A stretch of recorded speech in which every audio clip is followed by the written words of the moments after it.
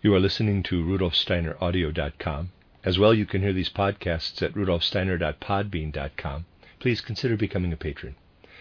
There are two publishing houses, SteinerBooks.org in America and RudolfSteinerPress.com in England, which are the sole publishers of Steiner into English and have given me permission to do these recordings. Please consider patronizing them as well.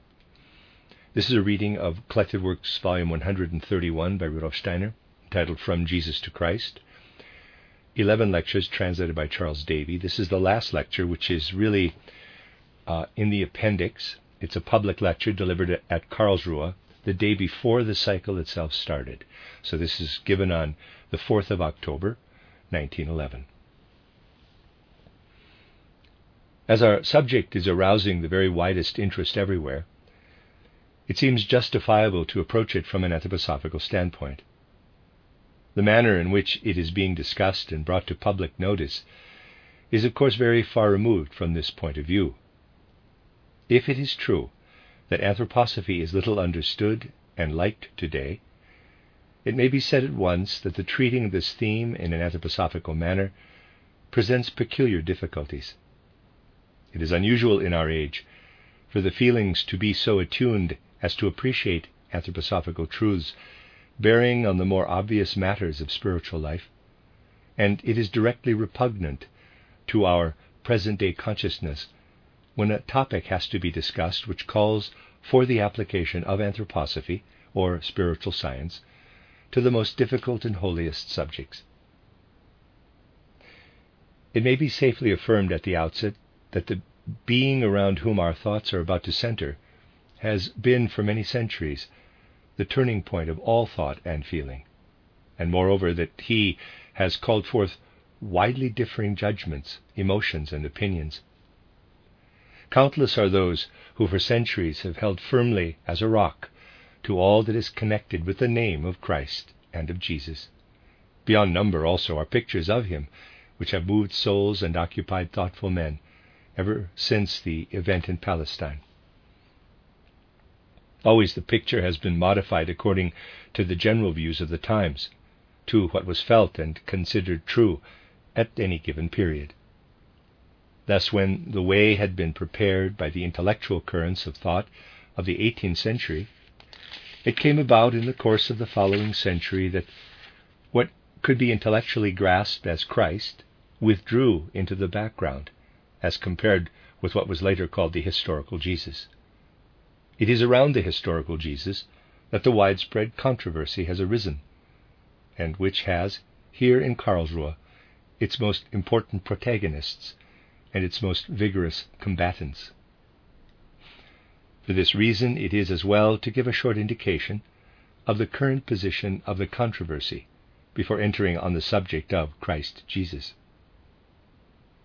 We might say that the historical Jesus of 19th century thought originated under the influence of the intellectual current that takes a merely external view of spiritual life and judges it by means of external documents. That there is evidence of his having lived at the beginning of our era in Palestine, that he was crucified and, according to the faithful, rose again. It is quite in line with the character and nature of the present era, now approaching its termination, that in the case of theological research, faith limited itself to what it was thought could be confirmed by historical documents, in the same way as any ordinary event is confirmed by independent writings. It may be said that all the historical written traditions elsewhere than in the New Testament could, in the opinion of one of the most important judges, be, quote, easily contained in a quarto page, close quote.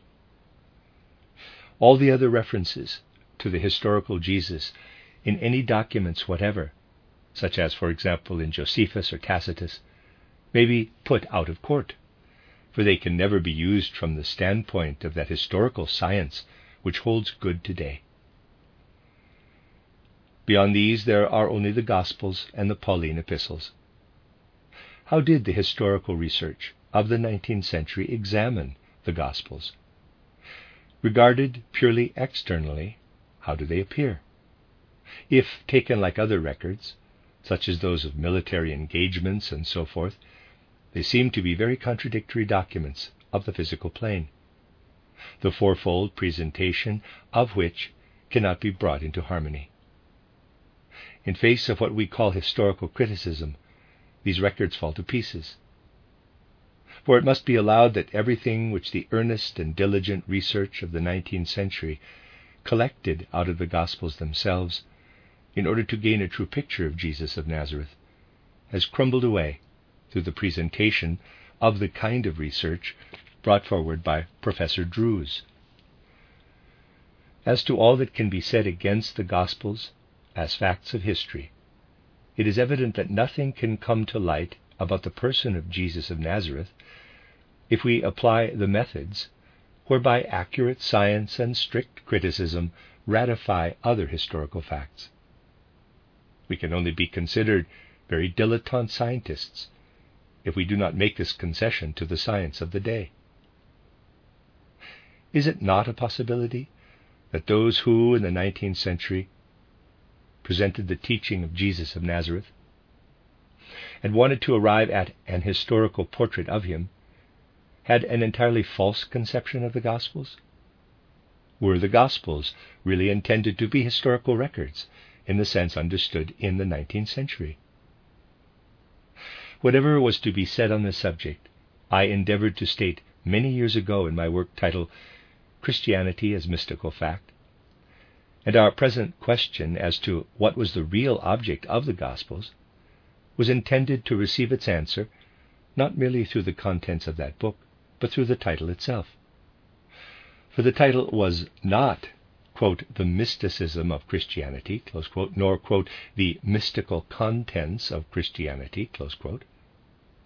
Its object was rather to show that Christianity in its origin and its whole being is not an external fact, but a fact of the spiritual world, and one that can only be comprehended by an insight into a realm lying behind the world of sense, and behind what can be corroborated by historical records.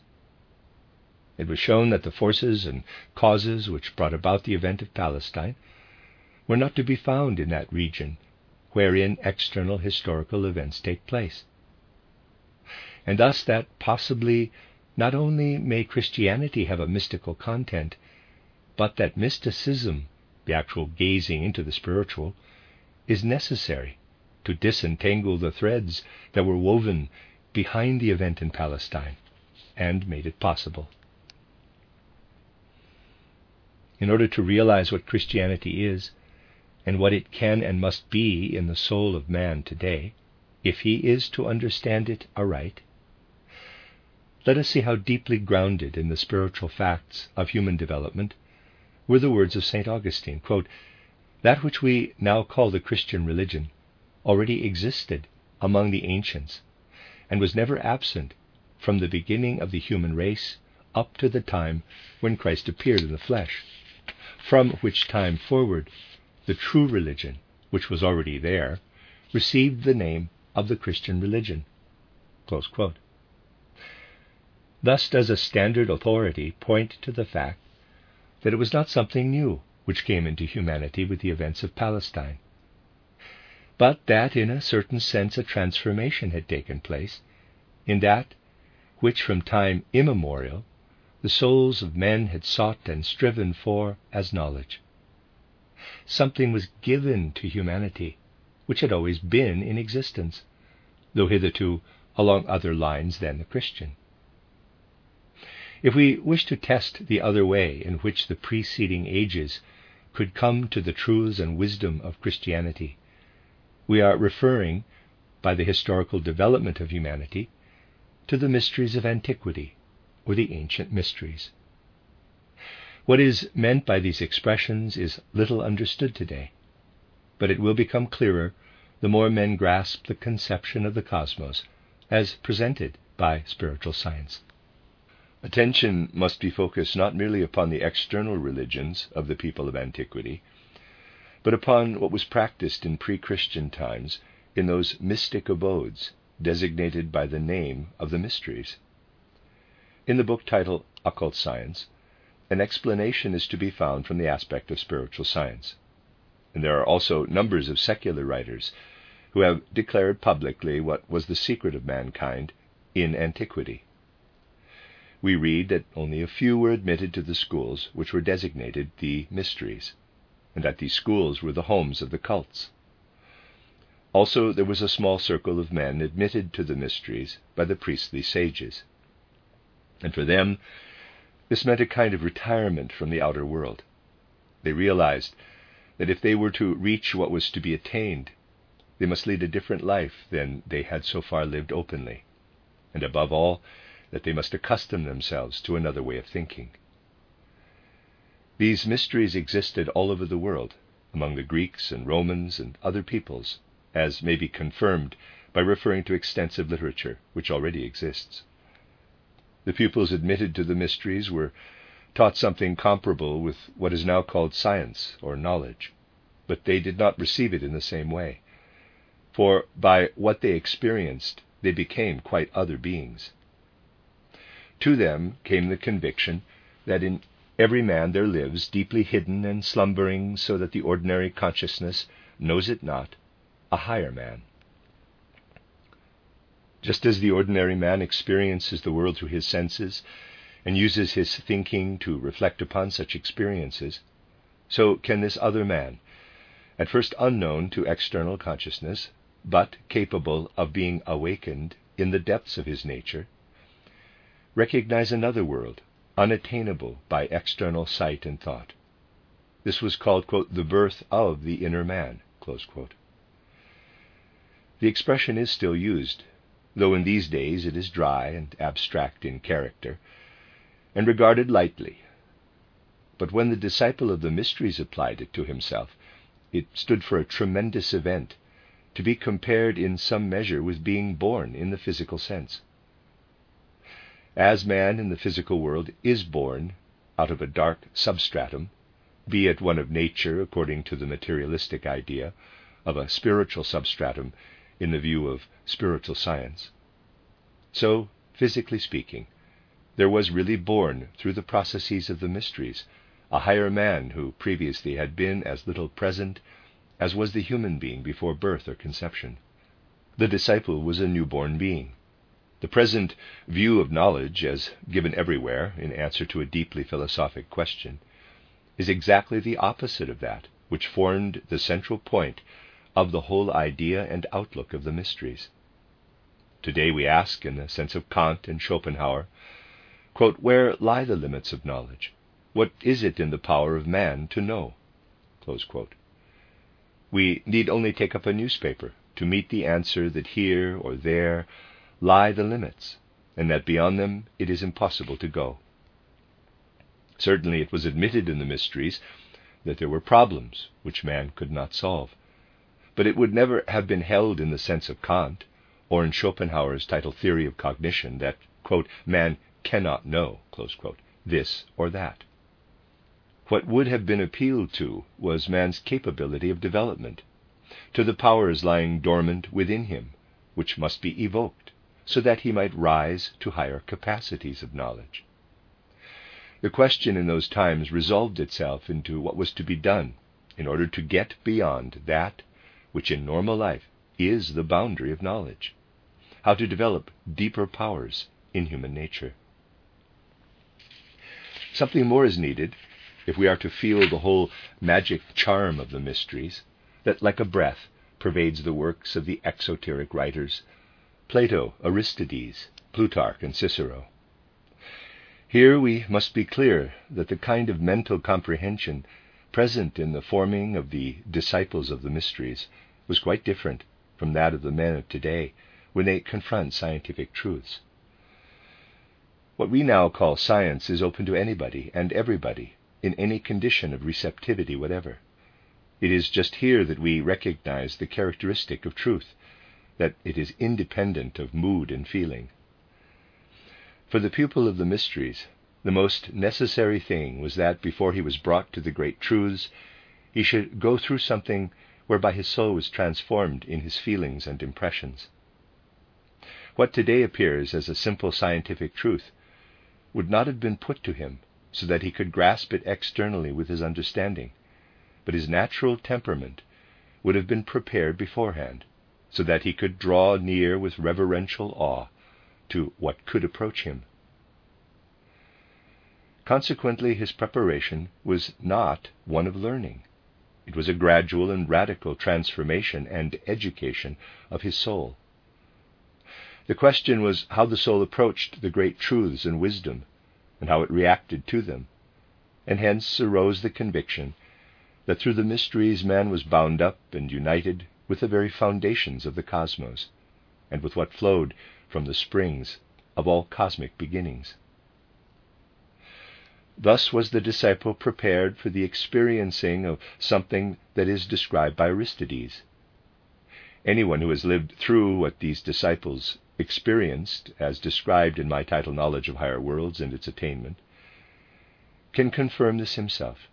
He knows that the words of Aristides correspond with the truth when he writes, quote, "I seemed to be approaching God. I seemed to feel his presence, and I was in a state between waking and sleeping.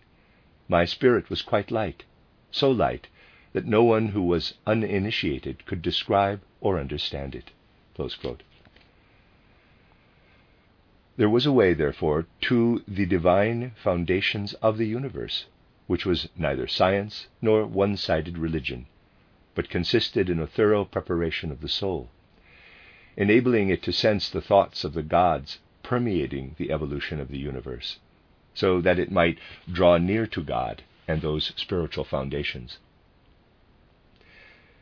As we take in the external air with our breath and make it a part of our body, so did the disciples of the mysteries receive into his soul that which pulsates spiritually through the universe, until he was united with it and so became a new man, permeated by the divinity. Now, however, anthroposophy or spiritual science shows that what was then possible was only an historical phenomenon in human evolution.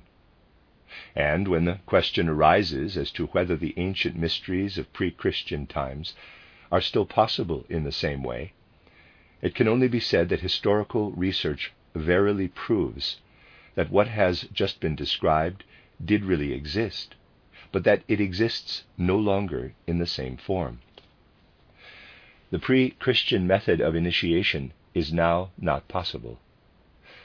A man must indeed be short-sighted if he believes that the human soul is the same in all epochs, or that the spiritual path of the olden times holds good for the present. The path to the divine and primal sources of the world has now become another, and intellectual historical research shows that it did so in its very essence at the time ascribed by tradition to the events of Palestine. These events made a deep incision in the evolution of man. Something entered into human nature in the post-Christian period which entirely differed from what was there before. Such a method of thinking as is possible nowadays, the method of drawing nearer to the universe through scientific thought, did not exist in pre-Christian ages.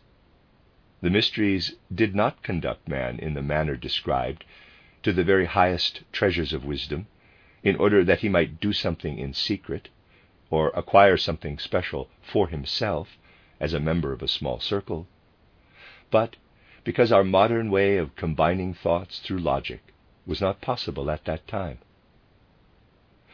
A glance at the history of humanity will show that in the course of 2 centuries, during the time of the Greek philosophers, the present mode of thinking was gradually prepared, and that only now has it reached the point of embracing external nature so wonderfully.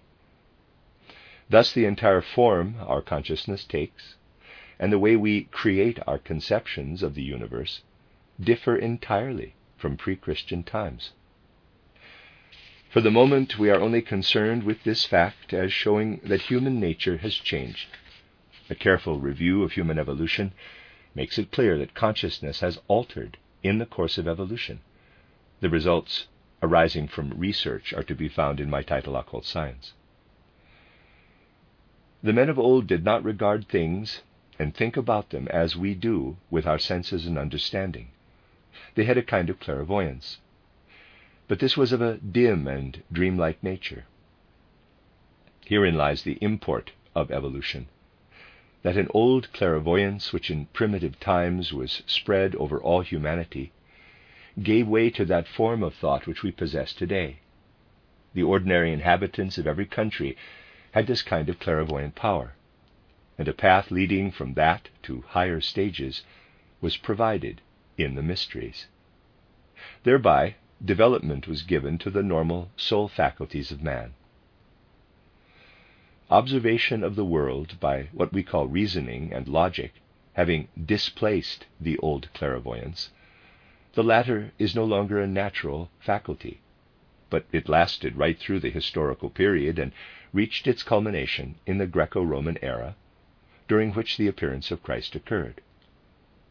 At that point of time, collective humanity everywhere had come so far in its evolution that the old clairvoyance had passed away, and the old mysteries were no longer possible.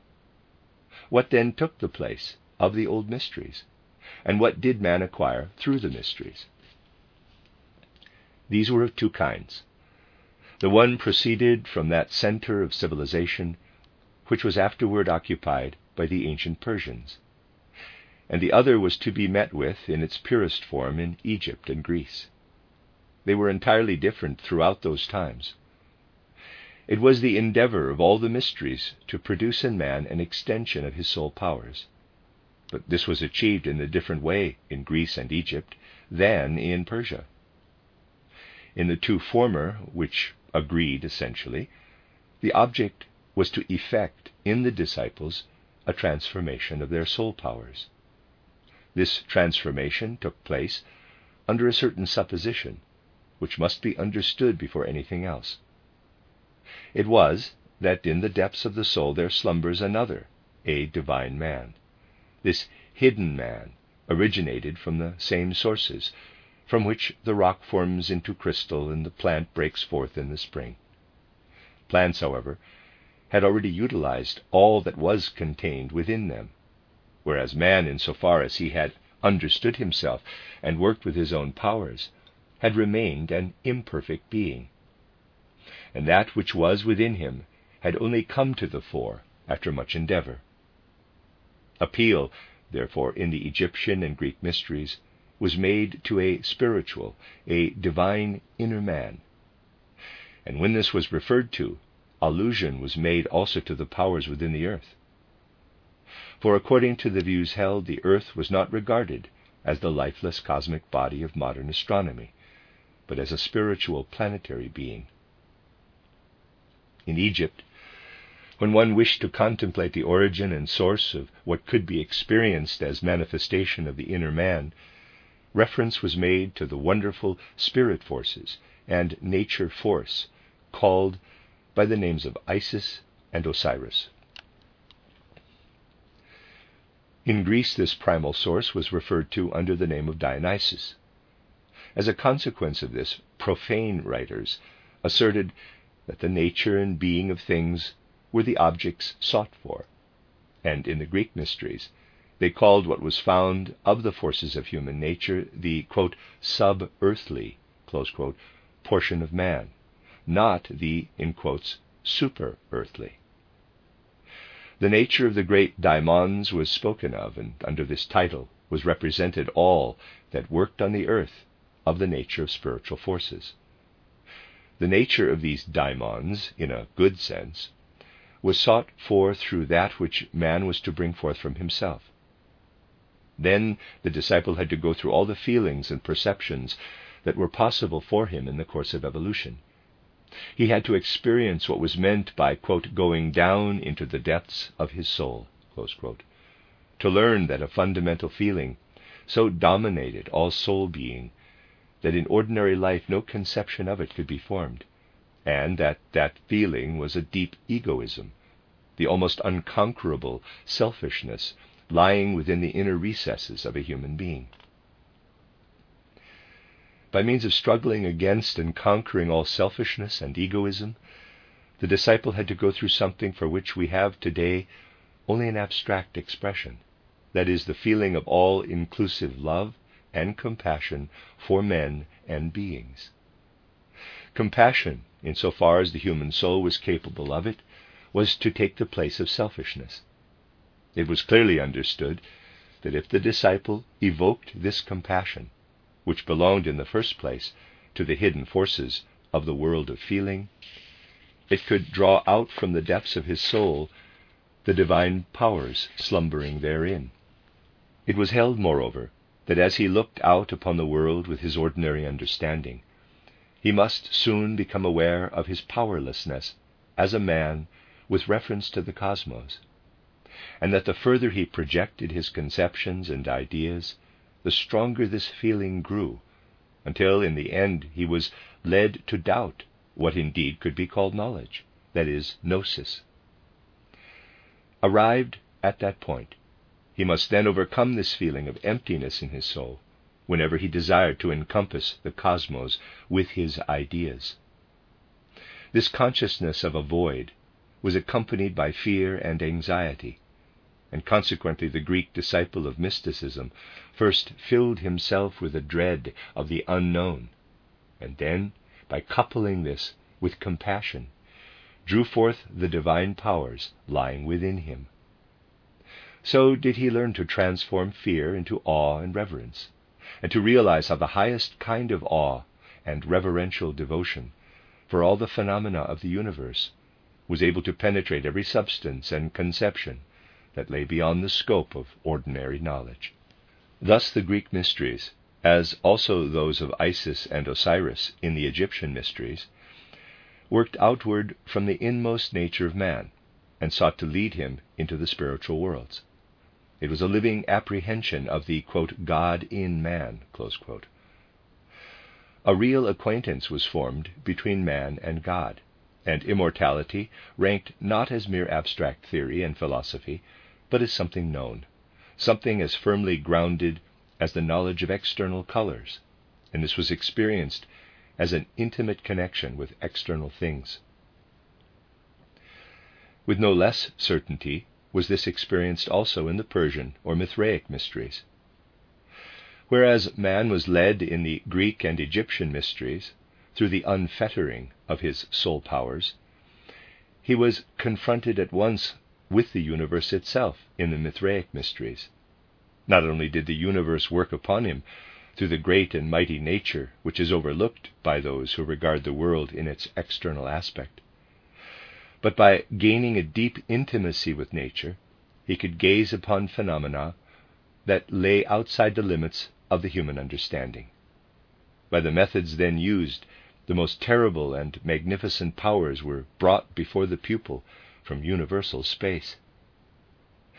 Whereas the Greek disciple was affected by a deep feeling of reverence, to the Mithraic disciple alone was given the knowledge of the terrible and awe-inspiring powers in nature, so that he felt himself infinitesimally small in comparison.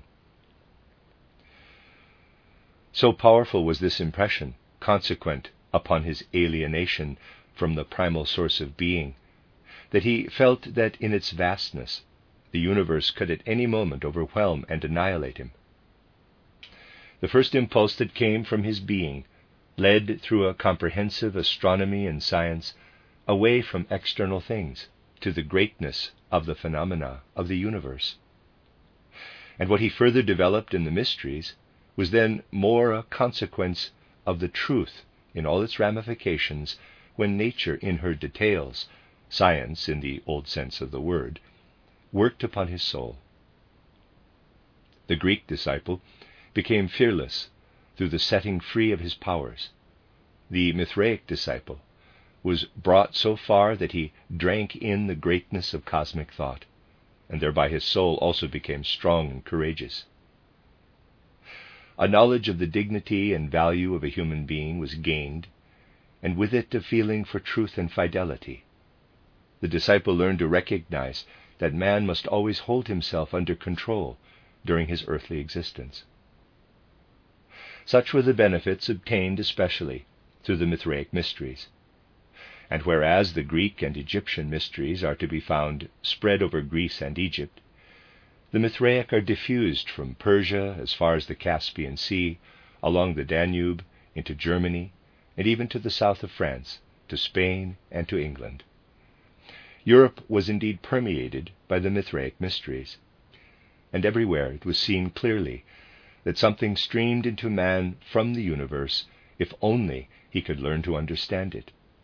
And this that could be received was Mithra, the god that streams through the world in all worlds. It was through this power of action that courage was aroused. The warriors, the Roman legionaries, were filled with the Mithraic service or cult of Mithra. Both leaders and men were initiated into the mysteries. Thus was God sought on the one hand by the freeing of the individual soul powers, and it was quite evident that through this process something streamed out from the depths of the soul. On the other hand, however, it was equally evident that when man sought God by devoting himself to the great cosmic phenomena, something streamed into his soul as the essence, the finest life sap contained in the world. There were found the primordial forces of the universe. God came, as it were, into human souls through this development which was attained in the mystery schools. A veritable process is to be seen here. Each soul became a door for the entrance of the Godhead into human evolution on earth. Few were able to undergo such a development, and a special preparation for it was necessary. The teaching consisted in showing that what was hidden in external nature, Mithra, as also in the inner man of the Greek, poured through the world as a stream of divine consecration. The evolution of man has now changed, and the entire method of initiation is different. Here we touch upon what must be called the mystical fact of the Christ event. To penetrate deeply into history is to see that the early Christians were more or less dimly conscious that the same force which entered the soul only through devotion to the mysteries, to the divine principle of the universe, streaming forth from cosmos as Mithra, or out of the depths of the soul as Dionysus, was as the deed of a unique cosmic divinity in one single fact in the evolution of the earth. That which was sought for beyond this, and was not to be found except by those who alienated themselves from outer life in the mysteries, was at a given time incorporated into the earth by the divinity. No human effort was needed, for the divinity, once and for all, permeated the being of the earth, and henceforth even those who had lost the power to penetrate to the divine principle of the cosmos could meet him in another way. The God who could now penetrate into the human soul, neither as Mithra from without, nor Dionysus from within, was himself a fusion of Mithra and Dionysus, and also was related to human nature in its depths. He was embraced and encompassed by the name of Christ. Mithra and Dionysus were united in the being who entered humanity in the event of Palestine, and Christianity was the confluence of both cults. The Hebrews, who were chosen that they might provide the necessary body through which this event might take place, had become acquainted with the Mithraic and Dionysian cults, but they remained far removed from either. The Greek thought of himself as a weak man, who must develop deeper powers before he could penetrate into the depths of his soul, while the follower of Mithra felt that by letting the whole surrounding sphere of the air work upon him, he might become united with the divine qualities of the universe. The Hebrew, on the other hand, held that the deeper human nature, with all that was hidden within it, was already there in the first man, and the ancient Hebrews called this primal man Adam. According to old Hebraic ideas, that which man could seek, and which joined him with the divine, was present originally in Adam. But in course of evolution, the descendants of each generation became further and further removed from the source of existence. Being, quote, subject to original sin, close quote, as they put it, meant that man had not remained as he was, and had been ejected from the sphere of the divine. Regarding himself as standing below Adam, he sought the reason in original sin. But though less than that which lived in the depths of human nature, he could unite himself with the deeper powers and thereby be raised again. This point of view, that once man had stood higher, and that through the qualities connected with the blood ties he had lost something, was an historical one. What the adherent of the Mithraic mysteries saw in humanity as one whole, the Hebrew saw in his own nation, and was conscious that his original source had been lost. So that while among the Persians there was a kind of training of the consciousness, there was among the ancient Hebrews a consciousness of an historical development. Adam, by falling into sin, had fallen from the heights where he once stood. Consequently, the Hebrews were the best prepared for the thought that that which had happened at the initial point of evolution, and which had brought about a deterioration in humanity, could only be raised again through an historical event, that is, by something actually taking place in the spiritual substrata of the earth's being. The ancient Hebrew, who rightly understood evolution, felt that the Mithra God, equally with the God who is evoked from the depths of the human soul, could come down without man going through a development in the mysteries. Thus, in these people, and above all in the case of John the Baptist, there arose a consciousness of the fact that what the mysteries had handed down in the form of Dionysus and Mithra was born at one and the same time in one man. Those of them who felt this in a deeper sense held that even as through Adam the descent of man into the world was brought about, all men having descended from one forefather, and inherited from him all the deeper forces that led to sin and error, so through one being who descends from the spiritual worlds, as the union of Mithra and Dionysus, must the initial point be formed to which men can look when they have to rise again. As in the mysteries, human nature was developed through the setting free of the deeper soul forces, or through a view of the cosmos, the Hebrews now saw in the God who came down into physical being him on whom the soul must look and believe, for whom it must develop the deepest love, and who as the great example could lead them back to their divine origin. He who had the profoundest knowledge of this fact of Christianity was Paul. The apostle recognized that as men looked to Adam as their physical progenitor, they could, through the Christ impulse, look to the Christ as the great example, and so attain to what was striven for in the mysteries, and must be born again, if they were to know their original nature. The knowledge that was kept within the recesses of the temples, and could only be attained after ascetic training, was set forth neither in mundane documents, nor as some external fact, but as having been accomplished as a mystical fact, the God who pervaded the world having actually appeared in one single form. What the disciples of the Mithraic mysteries acquired through looking upon the greatest model had now been attained through Christ. The courage, self-control, and energy acquired by those disciples had also to be acquired by those who could no longer be initiated in the old Mithraic sense. Through the model of the historical Christ and the gazing upon him, the impulse toward this fortitude was now to pour itself out upon the soul. In the Mithraic mysteries, as has been shown, the whole universe was in a certain sense born in the soul of the disciple, and the courageous soul was fired with all the inner forces of initiative. In the baptism of John, something was poured down from above, of which human nature could be the vehicle.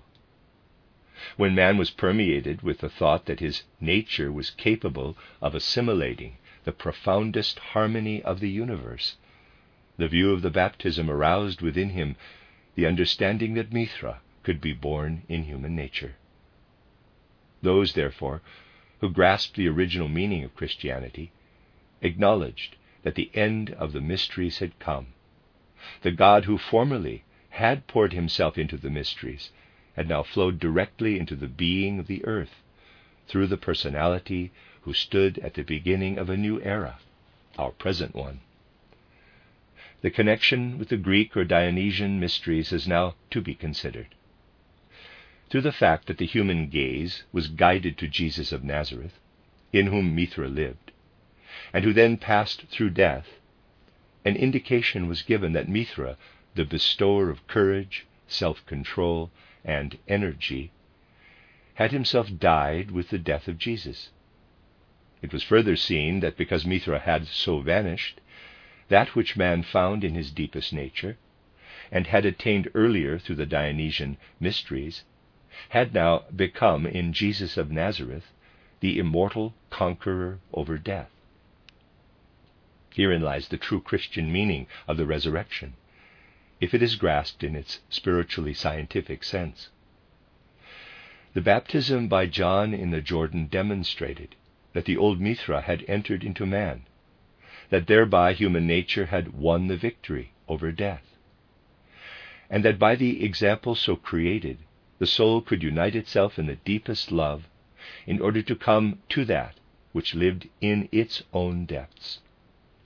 In the risen Christ was seen the fact that man, by living according to the event that had taken place in history, could rise above the level of ordinary humanity. Thus, in the center of the history of the world was set an historical event, in the place of that which had been sought in the mysteries times without number. The great revelation that came to St. Paul was that human nature had thereby become different, and this was concealed within what is known as the event of Damascus. Writing of what he experienced before Damascus, the apostle relates how he learned to understand, not from external documents, but through a purely spiritual clairvoyant experience, that the moment when the incarnation itself should take place in an historical personage had already passed. The existence of Christ as a real man could never be experienced by Paul through an external fact. And what he could learn in Palestine did not convince him that the union of Mithra and Dionysus had lived in Jesus of Nazareth.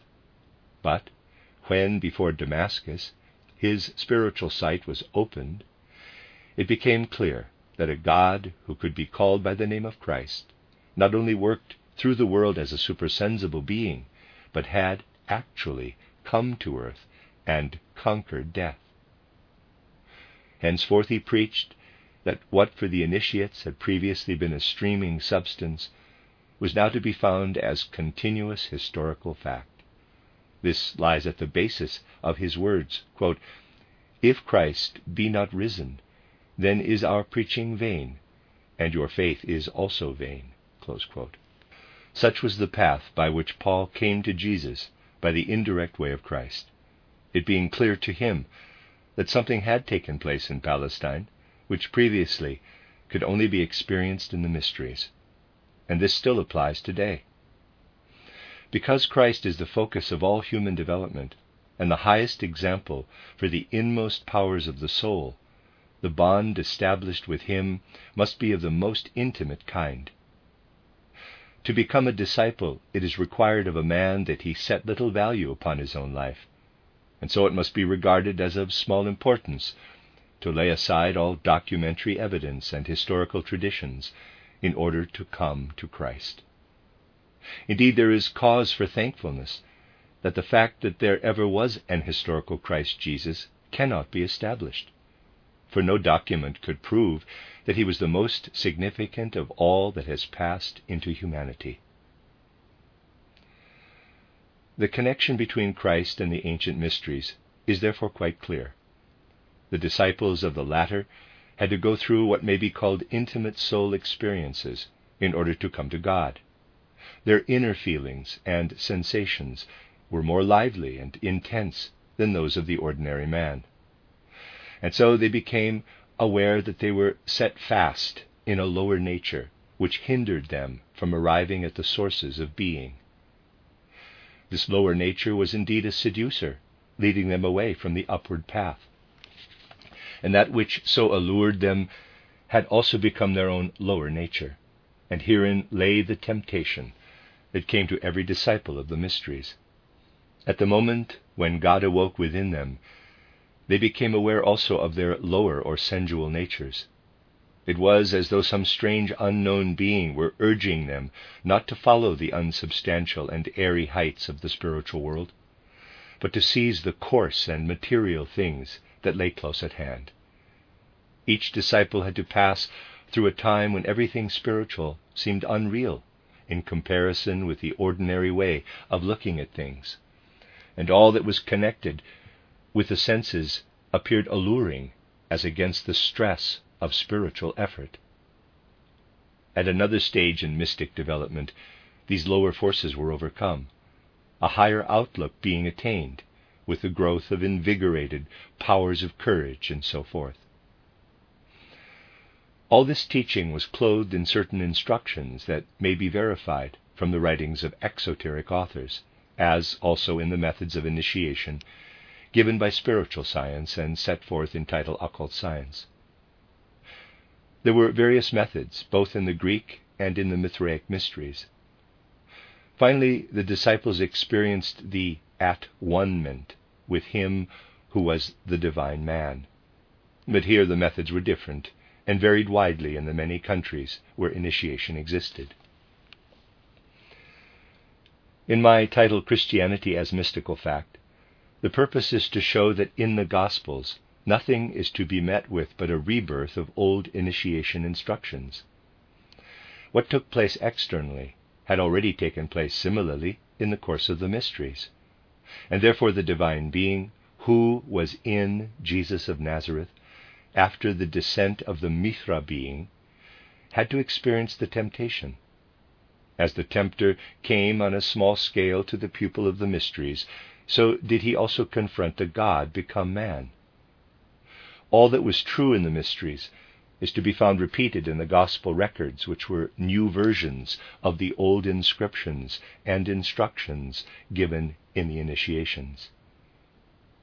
The writers of the Gospels saw that once that which hitherto had lain only in the mysteries had been enacted on the plane of cosmic history, it was permissible to describe it in the same words as those in which their directions for initiation were recorded. It is for this very reason that the Gospels were not intended to be biographies of him who was the vehicle for the Christ. This is just the mistake of all modern criticisms of the Gospels. At the time they were written, the sole object was to lead the human soul to a real love for the great soul, the source of the world's existence. Strangely enough, a clear consciousness of this prevailed almost to the end of the 18th century. It is pointed out in isolated writings of remarkable interest that through the Gospels the soul can be so transformed as to find the Christ. Old Meister Eckhart writes, quote, "Some people want to look at God with their eyes as they look at a cow, and want to love God as they love a cow. They love God as an outward possession and an inward comfort. But these people do not love him aright. Simple folk imagine they ought to see God as if he stood there and they here. It is not so. God and I are one in recognition." Close quote. In another passage he writes, quote, "A master says God has become man, and thereby the whole human race is raised in dignity. We may rejoice that Christ our brother has through his own power passed beyond the choir of angels and sits at the right hand of the Father." Close quote. Continue, quote, "This master has spoken rightly, but verily I do not pay much attention to it. What help would it be to me if I had a brother who was a rich man, and I was at the same time a poor one? How would it help me if I had a brother who was a wise man, and I myself a fool? The Heavenly Father begat his only Son in himself and in me. Why in himself and in me? I am one with him, and it is not possible for him to exclude me. In the same way the Holy Ghost received his being, and is from me as from God, Why? I am in God. And if the Holy Ghost does not receive his being from me, neither does he receive it from God. I am in no way excluded." Close quote. That is the point, that man through mystic development, without external mysteries, but through the simple evolution of the soul, will in later times be able to experience that which was once experienced in the mysteries. This, however, will only be possible because the Christ event took place. Even if there were no Gospels, no records, and no traditions, he who experiences the Christ in himself, along with the being filled with Christ, has the certainty, as St. Paul had it, that at the beginning of our era, Christ was incarnated in a physical body.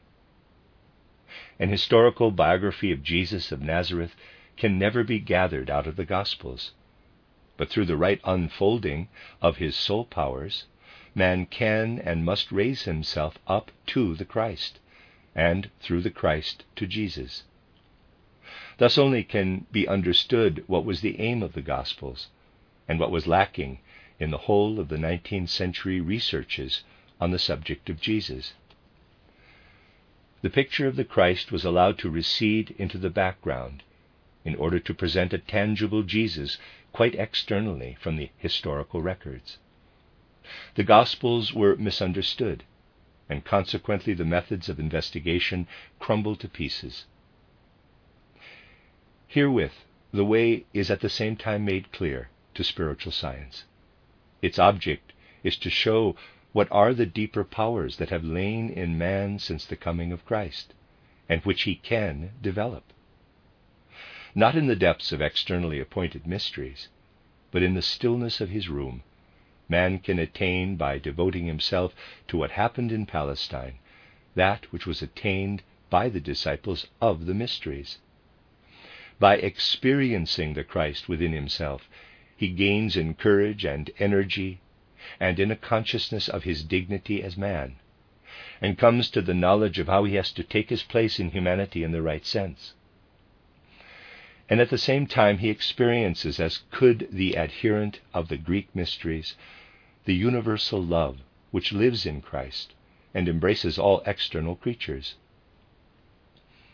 He learns never to be afraid or to despair in the face of the world, and freely and humbly devotes himself to the secrets of the universe. All this comes to the man who permeates himself with the mystical fact of Christianity, the successor of the old mysteries.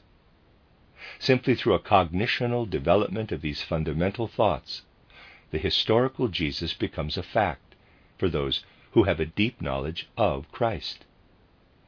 In Western philosophy, it was said that without eyes none could see color, nor hear without ears. The universe would be without light and sound.